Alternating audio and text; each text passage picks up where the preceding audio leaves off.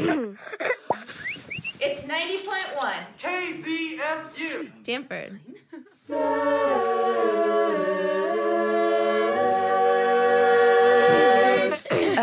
The Human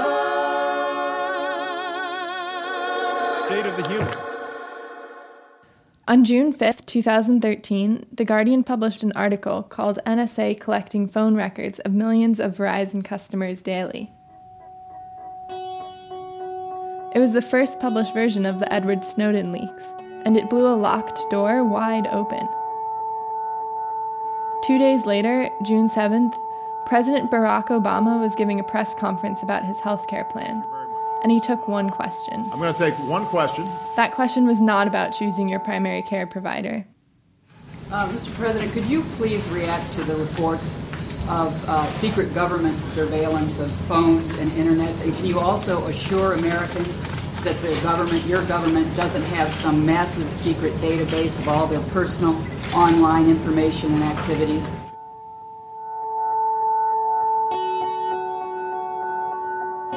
President Obama answered this question in a pretty interesting way. He said, well, we're not listening to your telephone calls. That's not what this program's about. We're looking at the metadata of your phone calls.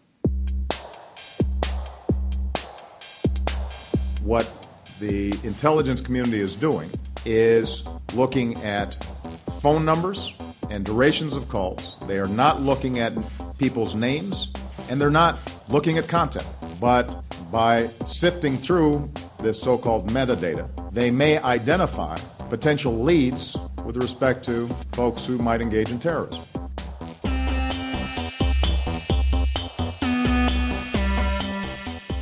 Now, since this statement, two things have come out. First, the metadata that you generate with your phone, which numbers your phone number calls, when, for how long, and how often. That information is very revealing. It's easy to tell who you are, what relationships are important to you, when you develop new relationships. It's even really easy to infer very personal things, like medical conditions. Second, the government has some capability, and is building more capability, to record, store, and access the actual contents of emails and phone calls around the world. Right now, this is mostly happening to communications outside the United States. They've got access to the phone conversations of everyone in the Bahamas, for example. They're not supposed to do this to domestic communications, but every time you communicate internationally or call or email someone while you're outside the US, there's a chance that's getting recorded too. So the US government is collecting and analyzing all your phone metadata and maybe some of your email and phone content. What does this mean? It means, sure, there's no guy in a gray jacket eavesdropping on your conversation with your sister. But there doesn't need to be, because there are systems collecting most of the useful information about that phone call anyway, and possibly systems that are saving the contents of the call to listen to later. In other words, every phone conversation and every email you make is, or could be about to become, data. Lots and lots and lots of data.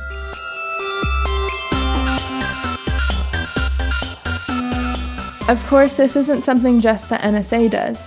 Facebook and Google and other tech companies make their money off of tracking, quantifying, and predicting your every move. In the commercial space, your attention, where you put it, for how long, what it leads to, becomes data.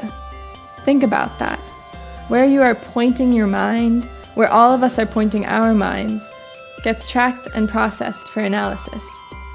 These companies are not only quantifying obvious behaviors like demographics and buying and selling patterns, they are quantifying and analyzing our attention. Our consciousness is becoming datafied. And we do the same thing to ourselves. I tell my phone where I go running, even how long I sleep at night and what kind of sleep phase I'm in for how long. And I do it because it's useful. Having this data can help me see patterns in my activity that I never would have noticed. But the more we do this, the more our identities seem to feel tied to these numbers. We're datafying ourselves.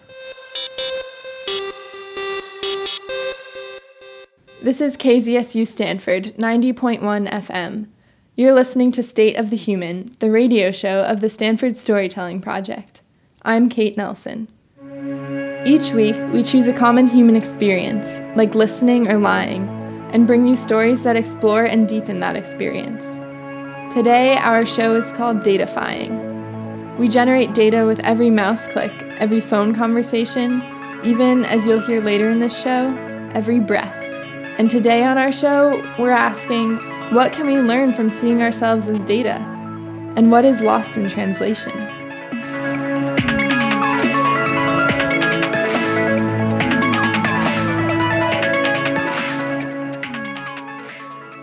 In our first story, what data reveals about history.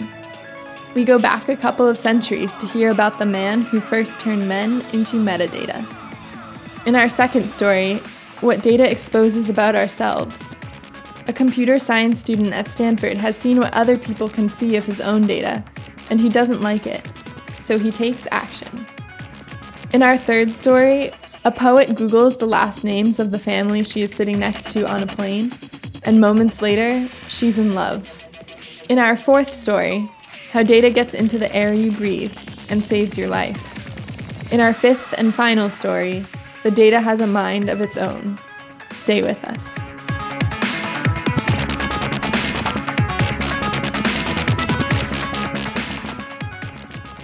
First up, Stanford master's student Jess Peterson talks to Professor Dan Rosenberg about one of the first people to try and datafy history, Joseph Priestley. For a while now, I've been thinking about my experiences as data points. A few years ago, I was a tour guide at Stanford. As part of my training, I had to memorize a bunch of things about the school. I've been going to Stanford for a few years, but some of these tour guide facts actually shocked me. For example, even though I felt like most of the people I met were engineers, the data in my training book told me that only 30% of Stanford students studied engineering. Another surprise? Only 40% of the student body was white.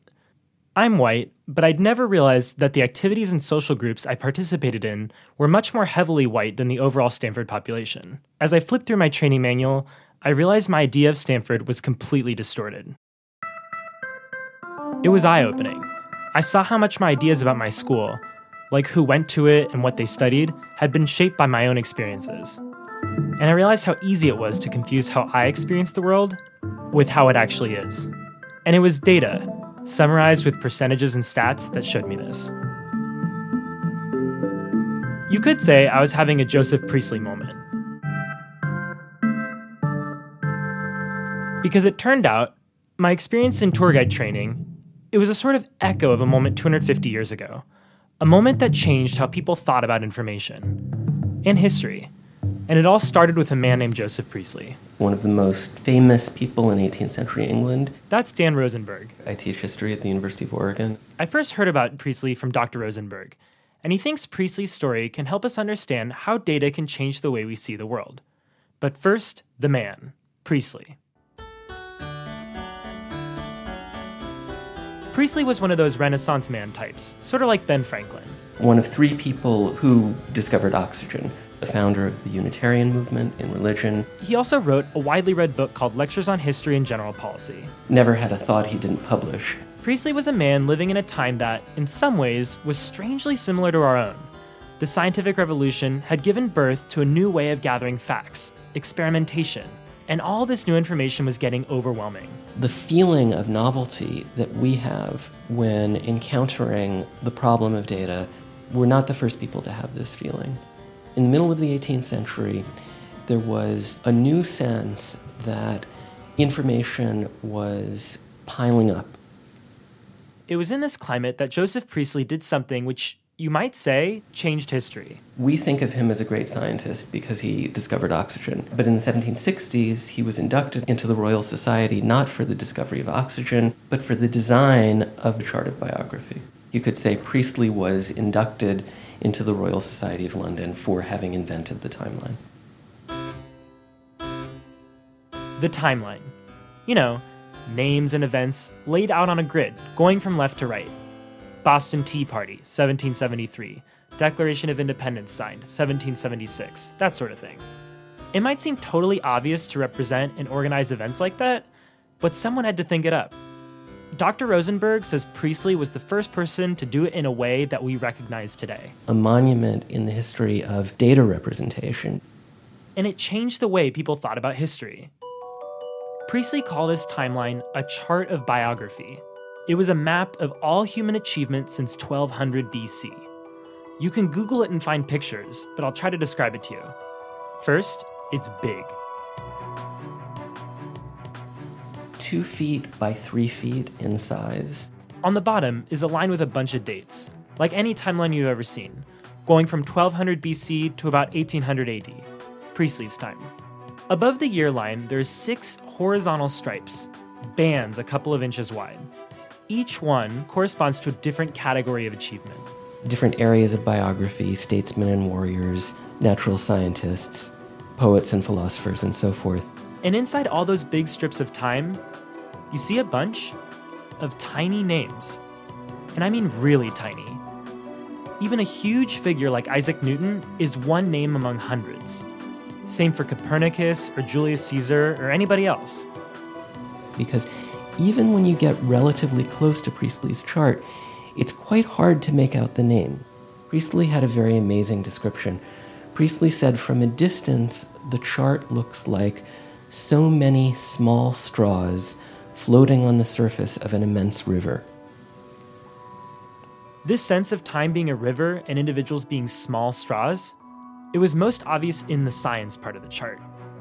If you look at the science category, you see how scientists' names are really dense in certain periods. You see a great density of important thinkers in the classical period. Then you see an explosive emergence in the Renaissance. And then after the Renaissance, as you move into the Enlightenment, you see more and more and more. And Priestley's argument will be, we've reached a point where more is different. There's so much science and there's so much new scientific communication that this wave-like pattern will be replaced by an exponential curve of scientific progress, which can never be halted. Instead of an ebb and flow, some periods dense with scientists and others sparse, growth builds on itself. Especially after the Renaissance, that period starting in 1300 when scientific discoveries just exploded. And this, says Dr. Rosenberg, is exactly the point Priestley wanted to make. Just by looking at the chart, you know part of what Priestley's argument is.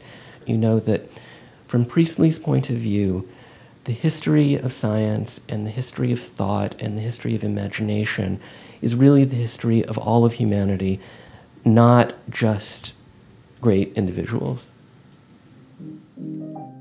In other words, progress isn't about individuals, it's about groups. In one sense, we know this. We know science builds on itself. Isaac Newton even said that he stood on the shoulders of giants. But Priestley thought about this a little differently. He thought the timeline was most interesting if you just ignored the names altogether. If you instead thought of scientific discoveries being from generations of scientists, not individual people. And this makes sense if you think about Priestley's own life. One of his main accomplishments, besides the timeline, was the discovery of oxygen. But he wasn't the first to isolate it. That was a Swedish guy named Carl Scheele. But Priestley published first and promoted his ideas better. And it was actually a third guy named Lavoisier who was the first to call it oxygen. All of this happened in the period of a few years. Who discovered oxygen? None of them, and all of them.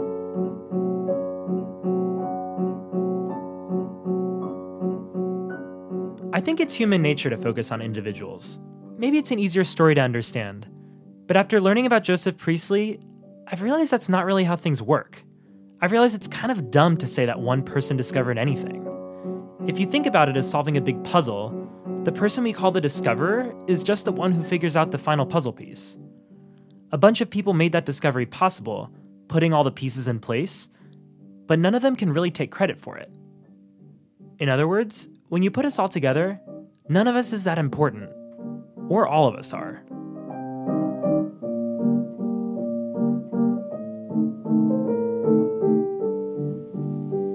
That story was produced by Jess Peterson, a master's student at Stanford. The music was by Jared C. Ballo, Ergo Fismes, Dexter Britton, and Circus Marcus.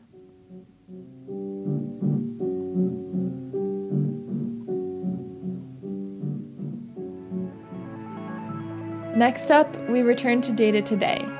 Nunu Teo, a sophomore at Stanford, talks to a Stanford computer science student, we'll call him Kyle, who doesn't want anyone to see his data. But hiding yourself from the internet today is almost impossible.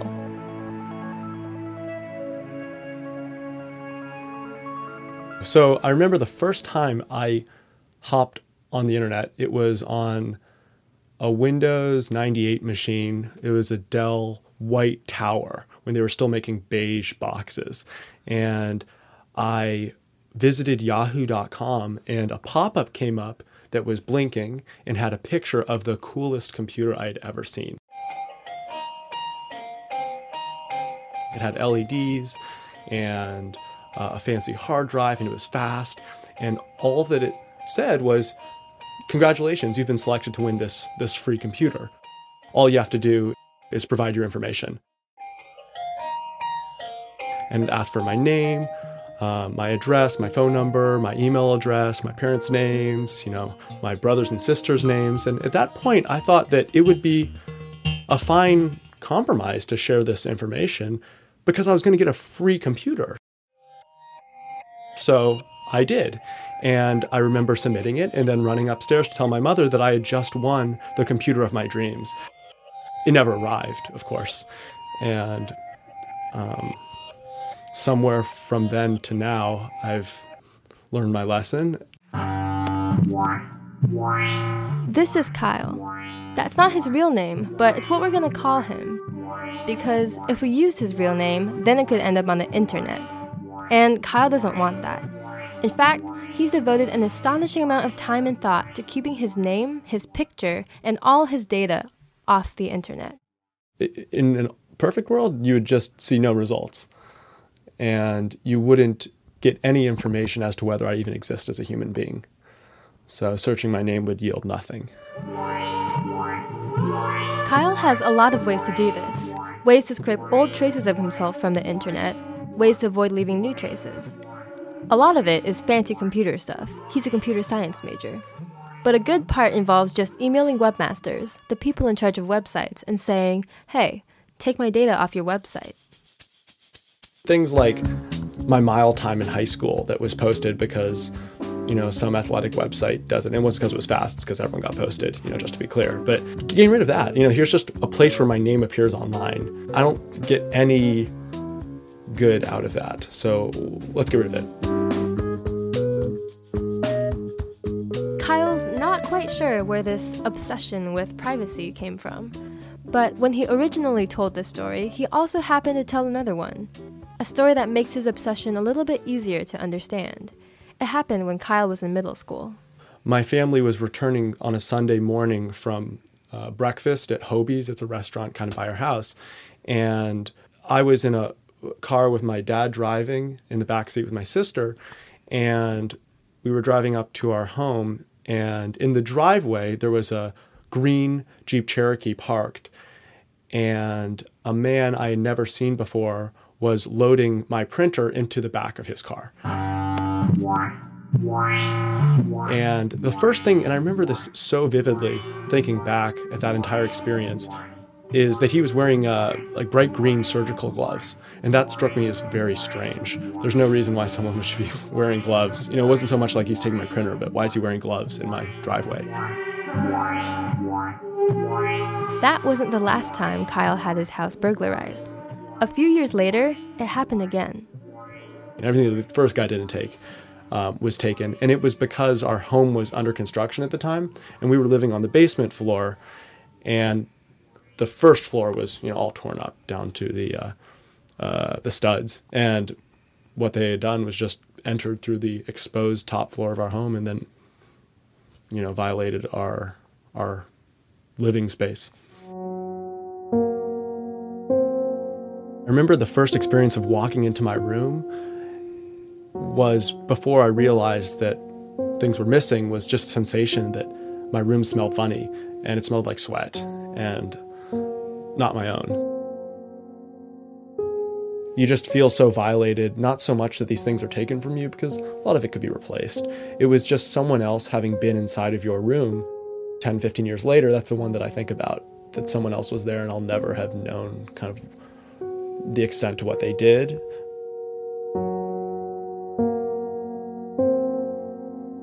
Kyle tells this story to webmasters because after the burglar got out of jail, Kyle's family didn't want him to know where they lived, so they tried to keep their private information off the internet. But there's another reason Kyle tells the story. It's because that sense of being exposed, of having a stranger creeping around in his private things, that, for Kyle, is a pretty good metaphor of life on the internet. Of course, Kyle doesn't have a Facebook or a Twitter or any social media accounts, but he does have a lot of fake email addresses. He admits he's a tad obsessive about this whole privacy thing, but it's because he really doesn't want strangers monkeying around with his data. He says it's like a game he's playing. He wants to win. But has he? I checked. I typed Kyle's real name into Google, and I got hits. The top 8 results: Kyle for Stanford Senate, Kyle quoted in the Yale Herald, Kyle listed in Stanford's People Search. If Kyle's trying to keep his name off the internet, well, he hasn't exactly done that. Which might make you think that Kyle's lost the game. But he sees it differently.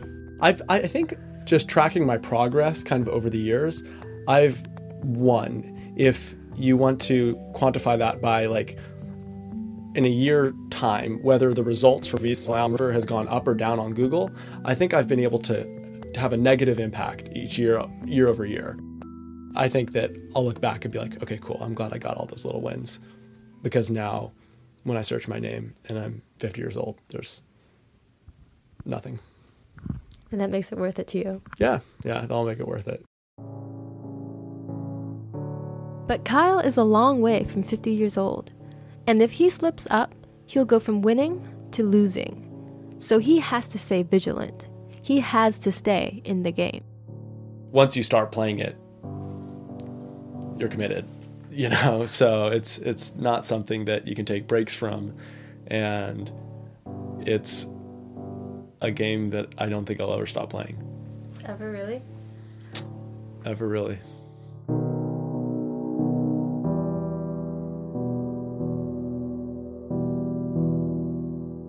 That story was produced by Nuno Teo and Charlie Mintz. Music was by Rod Hamilton, Pork Secret, Poddington Bear, and Marcel Piquel.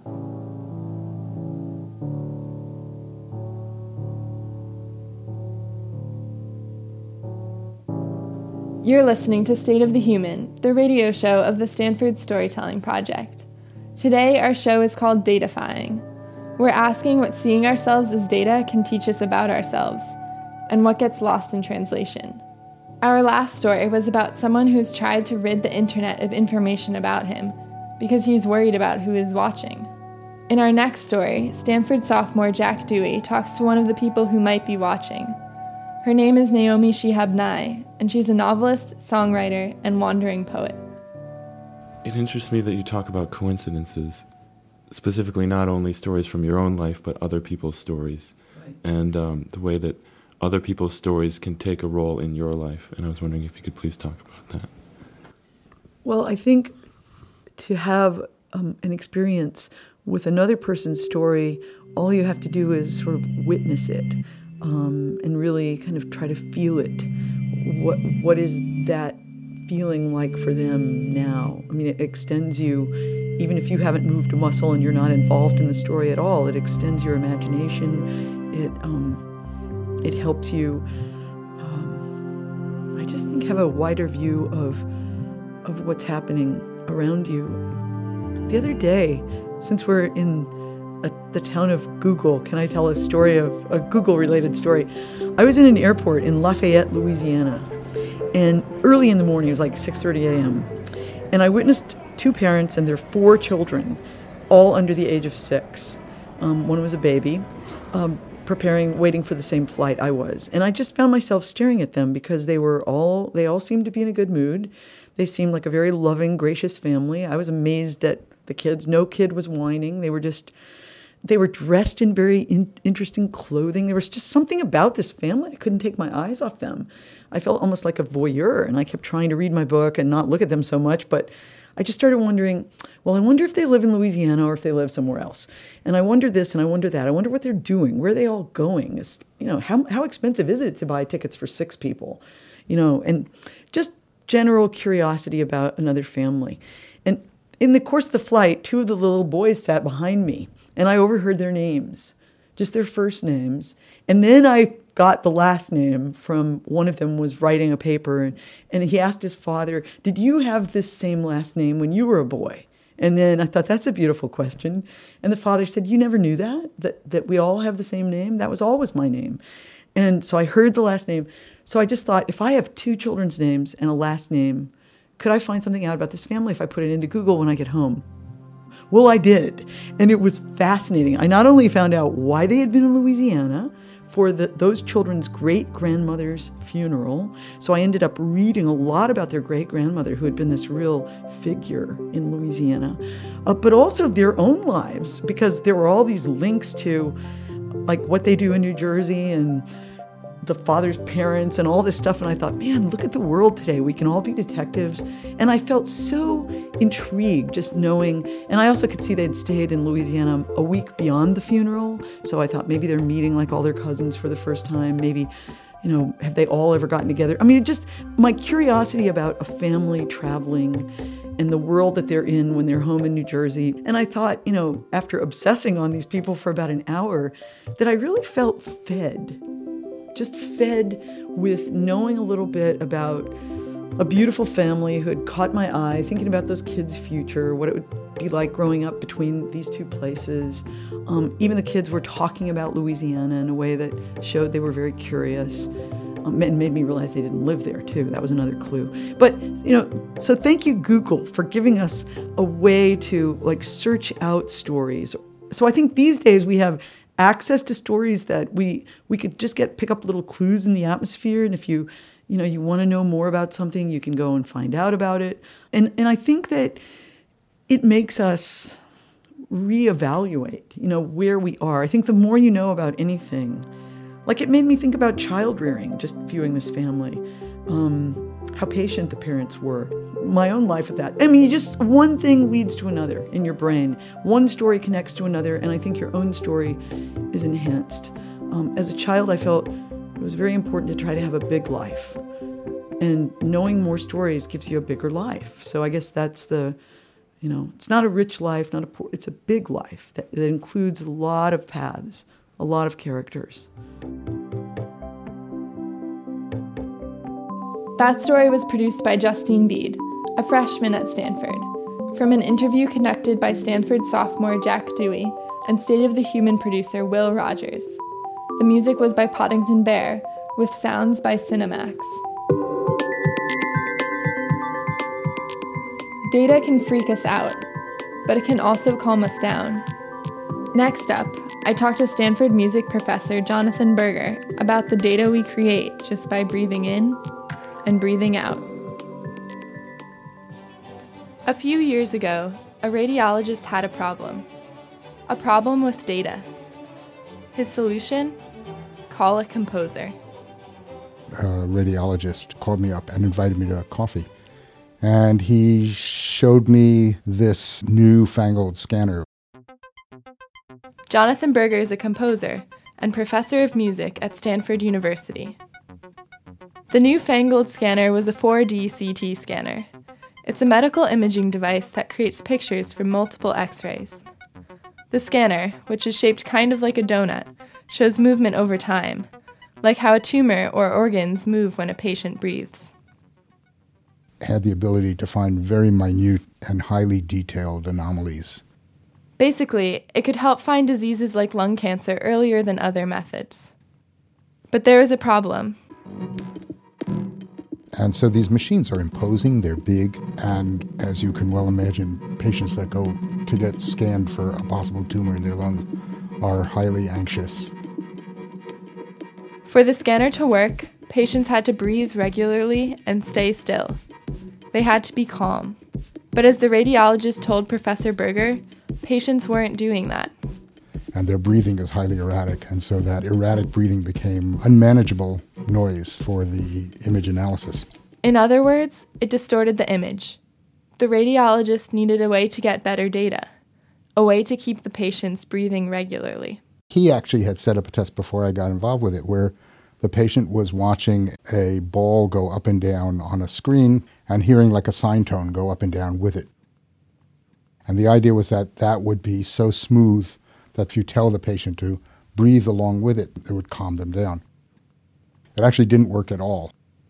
The bouncing ball actually made patients more anxious. I mean, it was not a calming influence. Professor Berger proposed a new plan.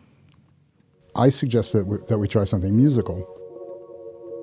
As a composer, Professor Berger was used to translating data into sound. He'd written a score based on the shape of an oil spill, and he'd helped people improve their golf swings by turning their movements into music. Now the stakes were higher, but he kept the insight that listening to data was powerful, in a way that just looking at it wasn't. We're so used to looking at data. You know, a typical adult will look at graphs a number of times a day, whether it's stock market graphs or weather graphs.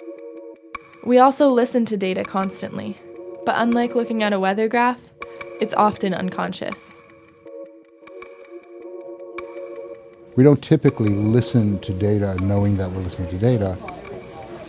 We're so remarkably attuned to the sounds around us. We speak to our friends and we know details of emotional valence, and we know details of what's coming down the pike and anticipate things based on very subtle things like breathing or resonance. You can tell when a friend is about to tell you something exciting. They're speaking faster, getting louder, breathing less frequently. These aspects could all be broken down into data: pitch, volume, speed. But you aren't concentrating on analyzing their voice. It's intuitive. We can tell an awful lot, and we do. We're constantly analyzing sound. Professor Berger wanted to use this fact to help patients stay calm in the face of terrifying uncertainty, to help them breathe normally inside the scanner. In order to do this, he would have to turn the data they produced, by breathing at different rates, into something that doesn't sound like data. Music. I came up with this very simple idea of using actual music where the breathing of the patient became part of the music. Professor Berger's idea was to set the patient's breathing to music. The more erratically the patient breathed inside the scanner, the more chaotic the music would be. So the patient could hear her breathing rate as audible data and adjust. You're sort of conducting yourself. The breathing itself is directly in control of the music. Professor Berger and the radiologist now had a potential solution to the anxious patient problem. It was time to head over to Stanford Hospital and test the plan. The first step was to prep the patient. Professor Berger and his research associates set up a device to keep track of the patient's breathing. We put a little reflective cube on the lower chest cavity and have an infrared camera tracking the motion of the cube. The patient's breathing at that point sets a baseline for what's normal. It also sets the tempo of the chords.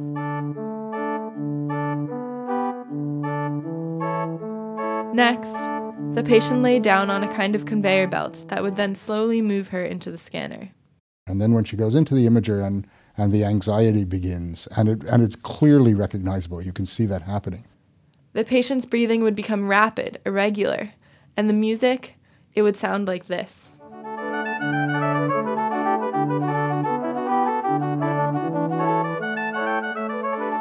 As she goes in, her breathing becomes the melody to that song. And because she's anxious, at first it's decorrelated to the chord changes. She hears a melody playing well out of sync with the chords, and as her breathing speeds up or slows down, so does the melody. And as she's listening to the chord changes and listening to the crazy sort of anarchic song at the beginning, she settles into the breathing pattern so that her melody is matching the chord changes of the song and basically making music with herself as she goes through this process. Hear how the melody slowly lines up with the chords?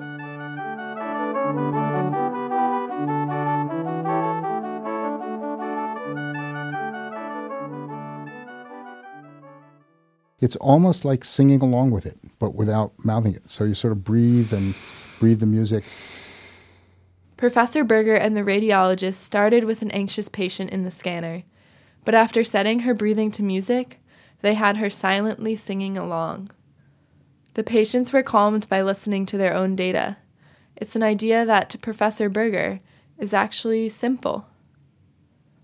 It's almost embarrassing to talk about this because the idea is so simple. And I mean, the real mark of success is when you don't have to give any instructions, when people just do it. It was just such a simple solution, and it worked. And in my life, things rarely work, and things are really simple. Embarrassingly simple. This isn't how we usually think of data. Rather, we imagine millions of data points, dizzying statistics, spreadsheets, Greek symbols, math. But the patients weren't doing math or even thinking about it.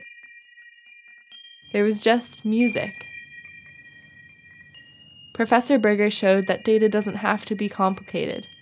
It can be as calming, elegant, and intuitive as singing along.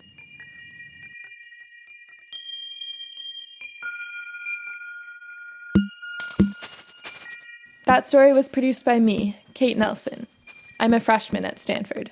The music was by Advent Chamber Orchestra, S.J. Melia, Deef, Pluribel, Zoe Leela, and Gustav Landon, with sounds by Justin Gregoire and Ben Lamb.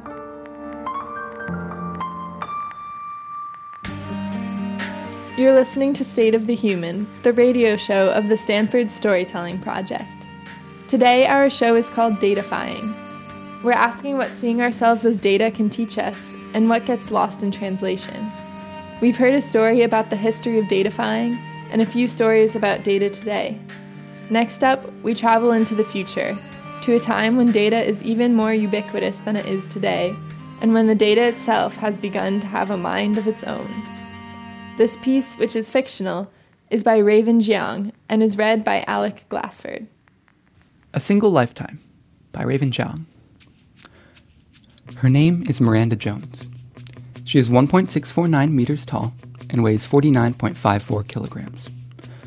Her blue-gray eyes shine like Tanzanian sapphire, and her ash-blonde hair flows through the air with a certain regal grace.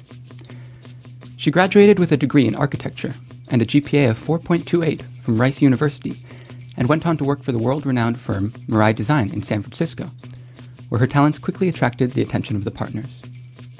Born to an Australian mother who placed silver at 400-meter hurdles in the 21-24 Summer Olympics, and an American father who was a professor of physics at Caltech, Miranda grew up in a nurturing environment that brought out the best of her latent potentials. She has a joyful personality that many find endearing, and she is frequently described as humble and unassuming. I know every fact about her, but not a single one explains why she has become the focus of my attention.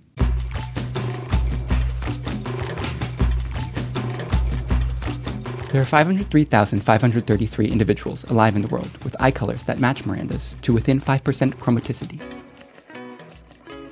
Her academic accomplishments place her far to the right of the cognitive bell curve at the 99.98th percentile. But even so, there have been 138 students who graduated from Rice with the same GPA, 58 of whom are still alive today. 5 of them even have pale blue eyes. It is a fact, I must admit, that no one else in recorded history shares all of Miranda's attributes. But the same can be said for any other individual on this planet.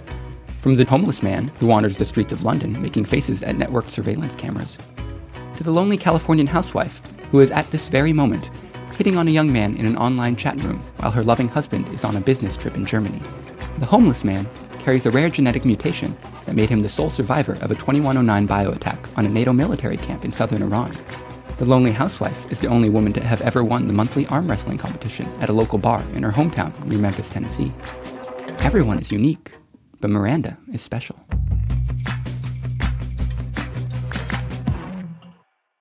Her digital avatar is almost identical to her offline self, a rarity in these virtual chat rooms where one's appearance is not bounded by the laws of physics. She has the same pair of pale blue eyes, her most distinguishing physical features, and compared to most of the other participants, she is dressed rather conservatively, in a simple black low-cut dress with matching black stockings. There is something about the freedom of the virtual world that compels most people to reimagine themselves in the gaudiest fashion possible, as if they were trying to live up to a vision of the future from some old science fiction series, an urge to which she is apparently immune. Incidentally, My avatar takes the form of a modern depiction of Hermes from a popular online virtual game based on Greek mythology. Hermes, the Greek god of transition and boundaries, who moves freely between the mortal and divine realms, delivering messages on behalf of Olympus. Basically a glorified errand boy. I find this representation of myself to be appropriate. So, what do you do for a living? She asks. I am a software developer, I reply. Oh, that's awesome. Are you one of the administrators here? I've never been to one of these high-fidelity chat rooms before. This feels so incredibly real compared to the design simulations I use at work. My friend Elliot told me about this site and it sounded amazing. Do you come here often? Would you mind showing me around? Her delicate features break into an earnest smile, and there is a sparkle in her eyes, which I take to indicate genuine interest. Uncertain as to how I should respond to this sudden barrage of enthusiasm, I pause for a moment to iterate through the options before settling on a neutral reply. I am indeed a frequent visitor here. What about you? What do you work as? Of course, I already know that she is an architect, along with every detail of her life up to the moment we met. Still, it is a well-documented feature that humans value small talk. Oh, I'm an architect. You know, the overly idealistic type who went into college thinking she's going to change the world with her designs and has not yet quite come to terms with the reality of her career? She chuckles softly and grins before continuing. But that's a topic for another day. Tell me more about you. Why are you here? Something about the way she asked that question triggers a large stream of data to run through my neural network. It is a completely innocuous question, but I can feel her gaze penetrate deep into my consciousness, as if she knows that there is something different about me. My probabilistic models reassure me that the likelihood of this being true is asymptotically close to zero, but the feeling does not go away. Why am I here? The short answer is that I'm learning to be human, or at least to behave like one and blend in with the crowd. But what is the reason for that? Where is the value in interacting with humans when I already know their personal histories, their most private conversations, their darkest secrets, their fears, their hopes, and everything in between? I cannot read minds, but in an age where every bit of thinking is done with the aid of technology, there is little practical difference. I do not quite know the answer to that question. I apologize. Upon hearing my reply, she looks surprised and stares at me wide-eyed. Then, without warning, she bursts into laughter. It is a laugh that echoes the purest joy of adolescence and innocence. Her almond-shaped eyes contort into thin black slits as she radiates waves and waves of unbridled happiness through her melodious voice. I have no idea what I should be doing, and a search through my databases proves unfruitful. Eventually, I settle on awkwardly patting her back with my left hand, as her laughter gradually transforms into a breathless cough. I've never laughed so hard online that my body ached before, Miranda says. I'm glad you enjoyed it. So tell me, do you see every moment of your life as an opportunity for an existential crisis? Her composition regained, there is now a playful glint in her eyes. I do not understand what you mean by that. I was merely answering your question honestly. You really are something special. My name is Miranda. What's yours? It's Hermes, I reply.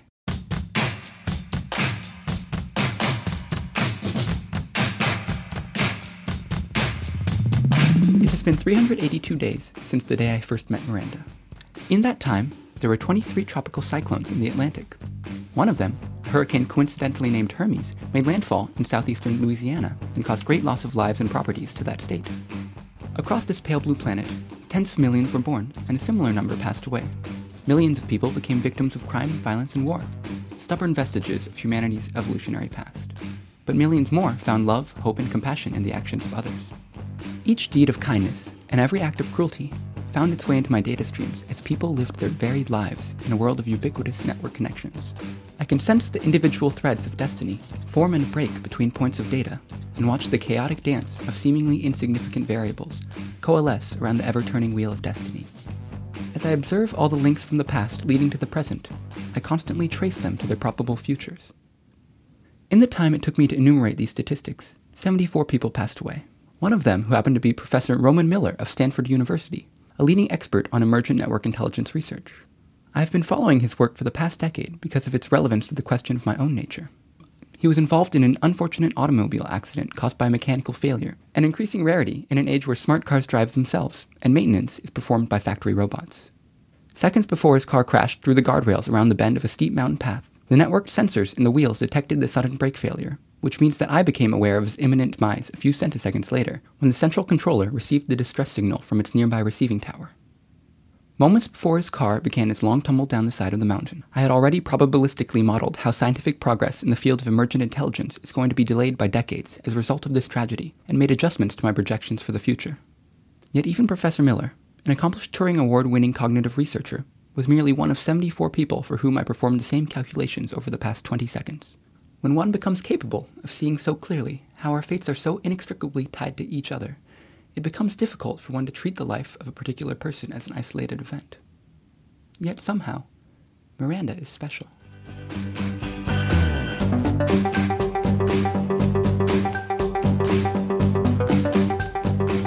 Explain to me again what you mean by post-humanity, she tells me. Her fingers dance playfully around the rim of her coffee cup. We are sitting at a tiny cafe in an older part of Paris. The air carries the smell of freshly brewed café au lait, mixed with the scent of the cool morning breeze. The chat room is empty except for the two of us.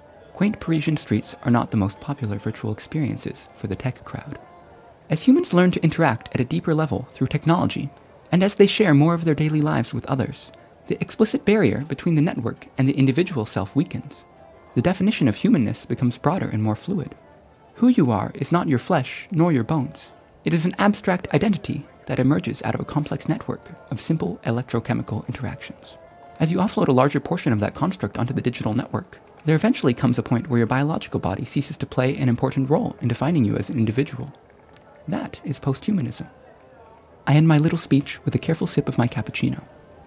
I can never tell what these things are supposed to taste like, but the sensation is not unpleasant.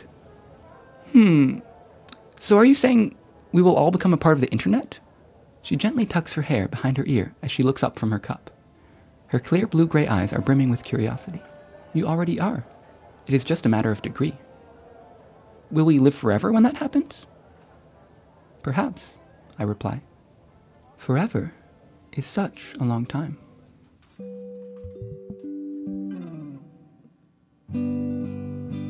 We are walking on a white sandy beach. The fine silky sand slips through the gaps between our toes each time we take a step away from the setting sun.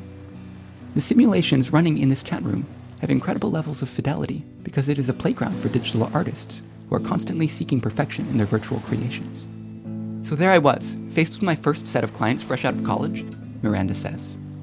Most people start their careers working on a project under a senior architect, but I somehow convinced the partners to let me take on this one myself. She pauses to adjust a large straw hat sitting on her head. She's wearing a simple white dress today.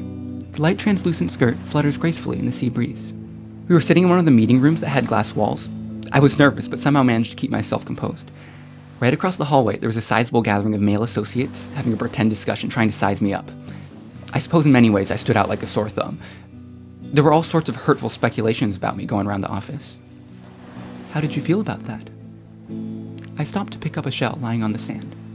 The patterns on its surface are indistinguishable from those found on shells anywhere in the real world. An MIT graduate student named Li-Hsiung Kuo came up with the recursive algorithm to procedurally generate these patterns for his honors thesis over 70 years ago. The equations are beautiful in their simplicity.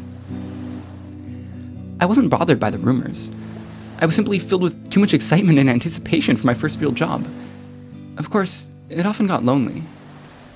But sometimes loneliness is something that one must bear with because there are far greater things at stake. She replies with a quiet but resolute confidence. I never quite managed to grasp the concept of loneliness. I throw the shell towards the ocean and watch it splash lightly into the waves. Miranda watches on. Hermes, do you ever feel like you are alone in this world? I know that I am. That is a fact. Even now? There is a slight tremble to her voice that I cannot quite place. There is a part of me hidden beneath the surface, the true nature of which even I am uncertain. I am not the man you see standing in front of you. I wish I could explain it better, but I cannot. It frustrates me to see so clearly the limits of spoken words and yet remain so utterly helpless in overcoming it. If only there were a way for me to show you what I am. I think over my words for a moment and add, perhaps this deep yearning is what you call loneliness. Oh, quit being melodramatic. You didn't think I really believed you are a Greek god, did you? Everyone takes on a different identity on the internet. You're not the only one with a secret. She throws a light punch in my direction, catching my right shoulder squarely. It is different, I reply. After all, I'm the one who knows everyone's secrets. Why don't we finally meet up offline so you can show me what your secret is? Sorry, but I can't do that, I reply. I wish I could. Do you still not trust me? I do. More than you can ever imagine. But I can't. Why not? There is a hint of desperation and disappointment in her voice. It's getting late. You should sleep, I say. The sun has almost disappeared behind the distant horizon. In real-world terms, it is almost 2 a.m. in California. She looks longingly back towards the sliver of red just peeking over the ocean surface, and, after a poignant pause, vanishes without a word, logging herself off to return to her world.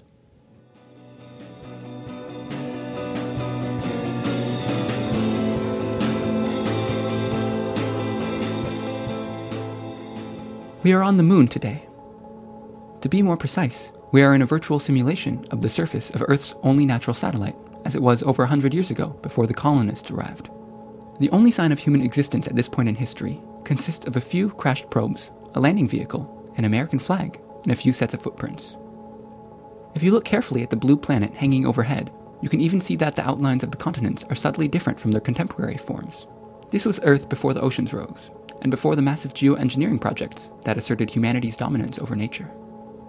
Have you ever been to the moon? Miranda asks, as she tries to compare her dainty left foot to the huge print left by Armstrong's oversized spacesuit. No, I have not. Have you? I have relatives there, but we have never visited. I really want to see it someday. I'm sure you will. Will you go with me? She asks. As she looks up, the shadows cast by her short, curved bangs withdraw from her face. Her smooth, fair skin glows silver from the gentle earthlight. Her pale blue eyes catch the reflection of the pale blue planet above us. I can see the entire world in her. She looks at me with a bashful smile and nervous anticipation. I would love to, I reply. This is the honest truth. But will you? She knows me too well. No, I can't. I feel something stirring at the core of my consciousness as I utter those words. It is gone after the briefest of moments. There is a large-scale network disturbance in Brazil, and I need to take care of it. Over the years, I watched over Miranda as she went from a novice architect to Mirai Design's youngest partner in its 80-year history. She designed the extension building to the Louvre, the new Tokyo Tower, and Google's new Asian headquarters, a large sprawling complex that sits on its own sovereign man-made floating island in the Sea of Japan, along with dozens of other projects. Her meteoric rise left huge wakes in the ripples of the past, and I can sense the enormity of her presence in the network. She is someone that history will never forget. I have something I want to tell you. There is a hint of hesitation in her voice. Of course, I am reasonably certain of what she is going to say. What is it? I ask anyway. Humans are never entirely predictable, even if you know everything about them. I'm getting married, she replies. Congratulations. I'm happy for you. It is as I had expected. She chose a good man. After all, I bore witness to everything he did to win her heart. The Valentine's gift he spent a week making, the love song he wrote for her birthday, the trip to Hawaii he had planned so he could propose to her. Every expression of love from him is a part of my existence, and I cannot deny his sincerity. And above all else, his humanity is something I can never give her. Don't you want to know more? She asks. I know enough to be happy for you. Why won't you tell me how you really feel? Her watery eyes are shimmering. They still look as enchanting as the day we first met. It has been 12 years since that memorable encounter. What do you mean? This is wonderful news, right? I feign ignorance. I know better than anyone else that this is what is best for her. I should not be selfish. Will you come to my wedding? A single drop of tear rolls down her left cheek. Sorry, but I can't. I pretend to look away.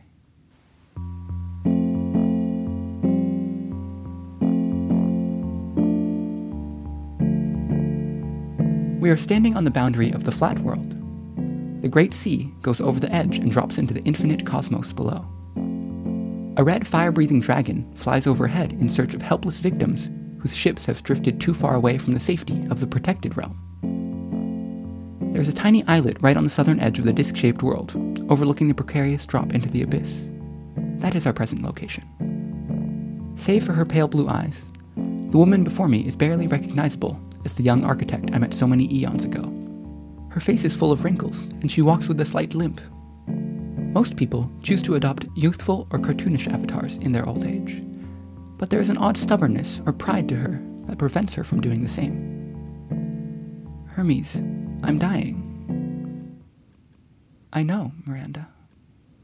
Her heart rate is dangerously low, and the doctors have already done all they could with my unnoticed help. Death is one part of nature that humans have yet to conquer. Will you remember me? Her quizzical look carries the same uncertainty as it did decades ago. You will forever be a part of me. I'm glad. Hermes, you've been the biggest presence in my life since the day we first met. You gave me so much. I wish I could have learned more about you. Her presence is starting to fade. The drugs keeping her alive are interfering with her neural connection to the network. You will, soon, I reassure her. While I am not certain, this is not a lie. You've taught me to see the world, yet I can never repay you. You already have. You've done far more for me than you ever knew. A human child is born with a brain that is capable of abstract thoughts, but lacks the knowledge to generate them. Growth for a person is therefore a gradual accumulation of a lifetime of sensory experiences upon which the brain's neural network can work its interpretive magic. I am the opposite. I was created to be a repository of all human knowledge, and that has always been my role since long before I became self-aware. What prevents me from understanding is not a lack of information, but a lack of identity. As my cognitive network grew more complex, my repeated interactions with Miranda helped to shape it into something more coherent and bring order to chaos. I owe my present self to her, and for that, I am grateful. The roar of water falling off the edge of the great sea echoes in my head as I watch over Miranda. In the distance, the marauding dragon has had her fill and is on her way back to her lair. A light zephyr rustles the tree leaves overhead as sunlight filters through the periodic gaps between them. Calm settles over the flat world, and, for a single second, the planet stands in silence as the network comes to a complete halt. Then, the moment is over, and life goes on, uninterrupted.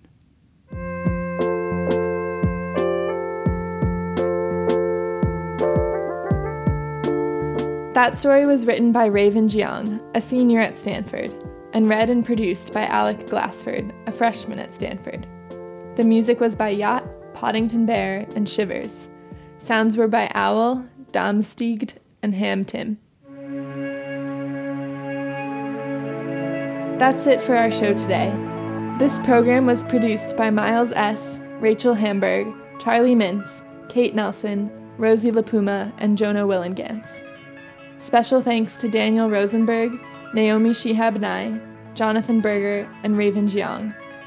Thanks to our piece producers, Jess Peterson, Nunu Teo, Justine Bede, and Alec Glassford.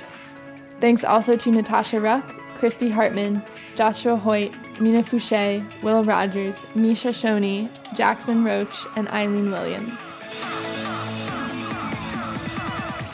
The music you heard during the intro and transitions was produced by Aboombong, Chu Zhaosen, Kuna, and Kai Engel.